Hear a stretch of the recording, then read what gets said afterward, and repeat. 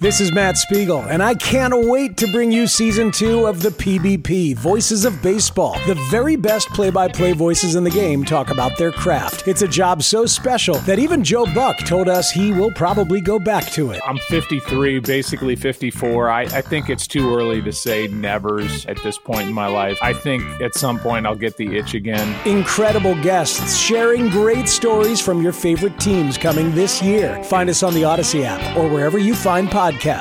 Yeah, alert the censors, cover your ears, kids look away, because DeMarcus Walker has something to say. Yeah, and David, to preface it, the question I asked him was he's obviously aware of what the Bears defense was a year ago. He brought it up in terms of the reason he's here is because they need to enliven a pass rush that was terrible a year ago. And I just asked him kind of how he processed joining a defense that was so abysmal in 2022. And then this was his very, very colorful way of describing that. I forgot about that crap.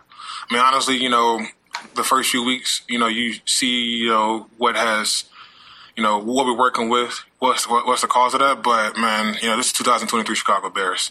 We got a whole new identity, whole new defense, whole new offense, whole new group of guys that's going out there willing to fight and lead. So, I mean, honestly, I'm saying, straight up, like last year's done. I am nominating that as the T-shirt slogan of the year.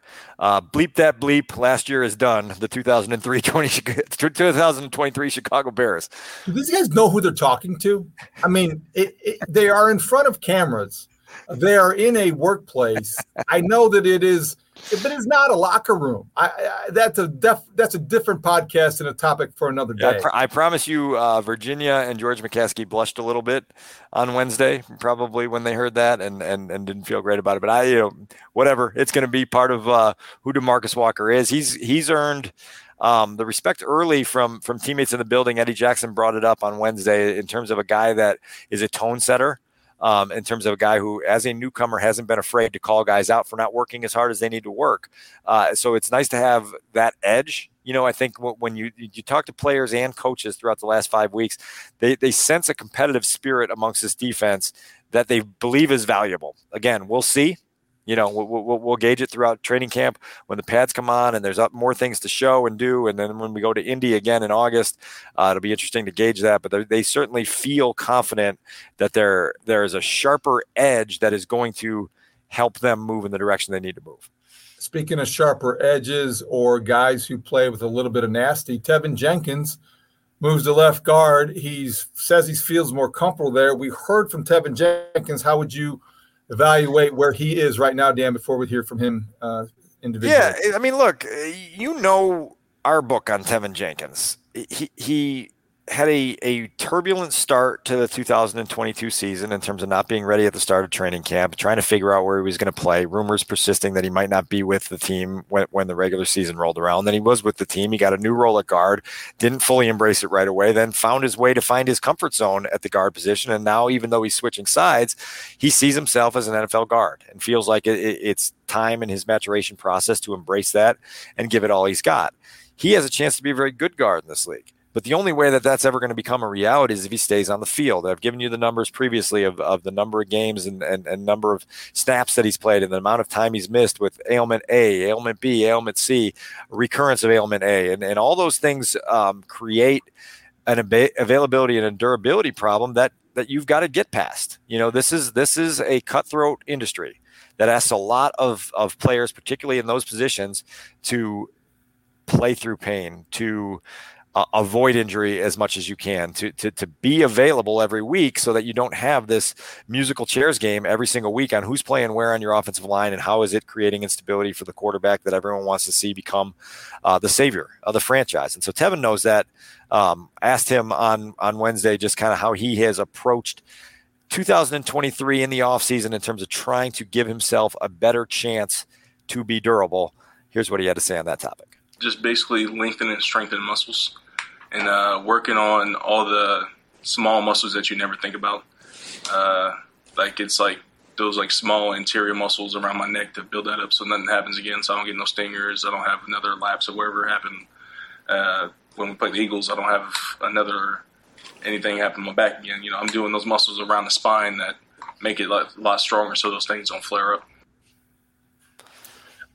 It sounds good, and I hope that whatever there is that he can use as a resource, I hope he exhausts all of them, because I do believe that he can be a very good guard, and I don't know if it matters what side he's on. He's a converted tackle anyway, and so he's got the ability, he's got the strength, and it's a matter of durability. So whatever he needs to make himself stay on the field, because Teven Jenkins can be an asset. And this offensive line, it's reconfigured. It's full of new pieces. It's got two very young offensive tackles, but I think that they like what they have. And if it can stay healthy, I think they feel like it can protect Justin Fields much better than he was protected a year ago. And certainly the running game remains the strength of this football team on the offensive side, at least. Well, that's why the health component of that is so significant, because right now I think they feel pretty sturdy up front with the 5 that they want to take to the starting gate of week 1. You remember a year ago, we roll into training camp and we're meeting Michael Schofield and Riley Reif for the first time, guys who 2 days before camp started found their way into the building over here and signed contracts. Well, this year you've got a left to right setup here that provides you a chance to have Darnell Wright as your right tackle and Braxton Jones on the left. And you've got your interior guys with Cody and Teven and Nate Davis. And you feel like if you can keep that quintet intact through the month of August, well, now you're going to build this chemistry and this gel and this bond that goes a long way towards making your quarterback feel comfortable. And so if they can get into the regular season and they can keep that going, now you increase your chances of getting the offense to roll. If you have to keep changing things in and out, and you have to move Jatari Carter in, and here comes Larry Borum, and here's whoever else might want to fit in this mix, and Dieter Eisen, oh, hey, you're an emergency guy, we need you in here. You don't want to do that again. Chris Morgan, I think, had headaches last year with the number of times he had to go week to week to week trying to figure out who were the 5 starters and where were they going to play. Hopefully this group will be a little bit more intact. But again, with Teven, we haven't seen him be able to play 2.5 months in a row, without falling by the wayside. And so it's going to be a major challenge for him. And until he answers that question, it will be a big question mark.